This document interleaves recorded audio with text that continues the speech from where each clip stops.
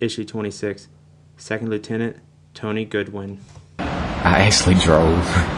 Tell me about that. That was the longest from Georgia to Mississippi or Louisiana. That was great. I hit Texas.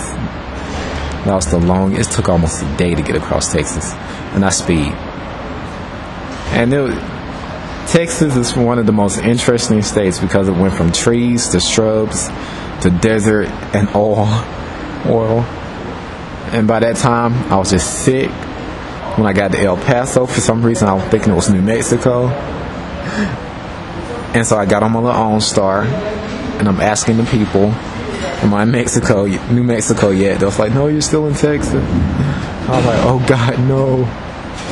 And so I had to continue to drive, but it took forever to get here. Don't ever drive. It was forever.